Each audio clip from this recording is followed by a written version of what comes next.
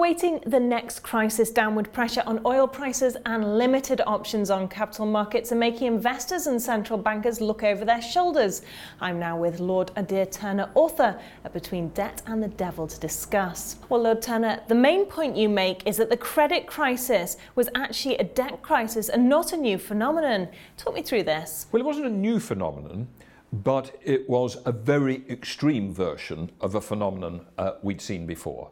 I think the most crucial reason why we had a crisis in 2007 or 8, but even more importantly, why it has been so difficult to recover from the crisis, can be summed up in one statistic, which is the fact that in 1950, private credit as a percent of GDP, that's households and companies, in the advanced economies was 50%, and by 2007 that had reached 170%, and it grew pretty much every year from 1950 to 2007, and it grew at an accelerating rate after 1990. And the reason why that matters is that most of that credit did not do what our textbooks say credit does, which is to support new capital investment by the business sector. Most of it was extended for people to buy assets that already existed, in particular real estate assets, which generated these very strong cycles of more credit produces real estate price increases, more credit, until you get the moment of crisis. And the crucial thing that occurred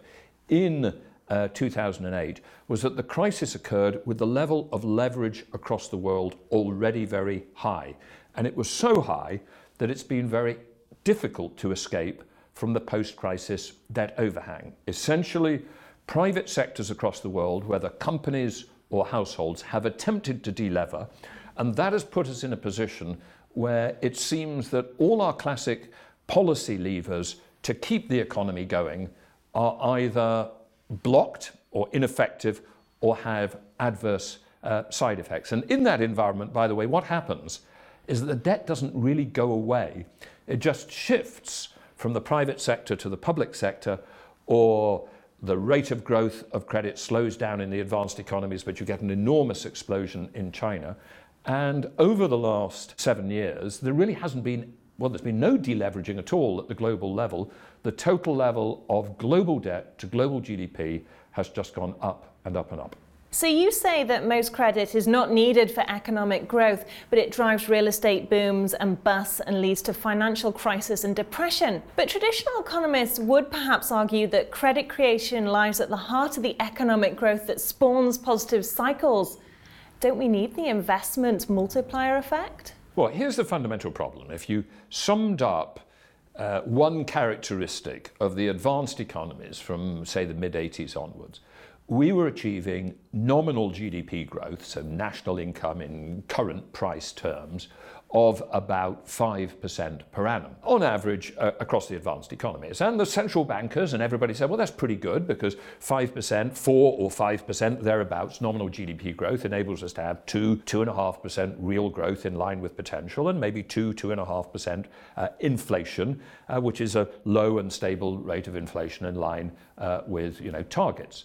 But the trouble was that while we were achieving that 5%, 4 or 5% or so nominal GDP growth, private credit was growing at about 10 or 15% per annum. And if it's really the case that we need 10 or 15% per annum private credit growth in order to grow nominal income at 5%, then eventually the system will blow up, because you have leverage going up and up and up. A key question I ask in my book is that the case? Do we need, in the upswing, to have credit going much faster than nominal GDP, simply to keep nominal GDP at an adequate growth level? And the answer I give is no. We do need some credit.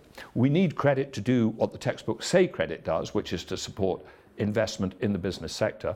But we also need to find a way of having a less credit-intensive economy, because if we can't find a way of having a less credit-intensive economy, we are condemned to perpetual cycles of instability. Where are the main trouble spots today? China.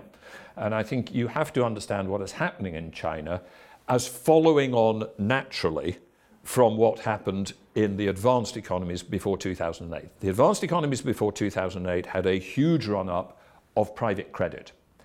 In 2009, the private sectors in the advanced economies start trying to delever. That threatens to, and does, put the world into a recession, the advanced economies into recession.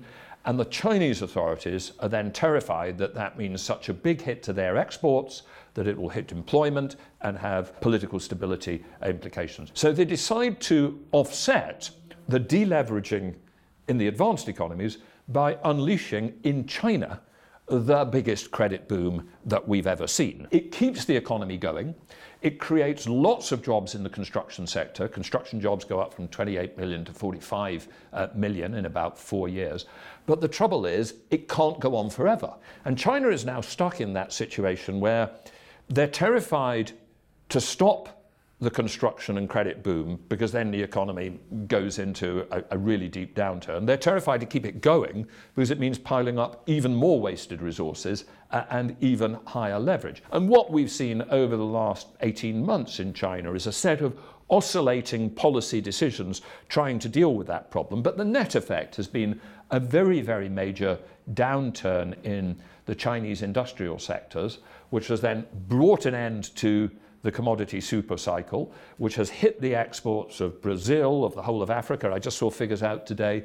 African exports to China down 40% during 2015. And this is imparting a major deflationary effect on the rest of the world. And it again illustrates that if we build growth on this edifice of ever more debt, eventually that growth model is bound to come to an end.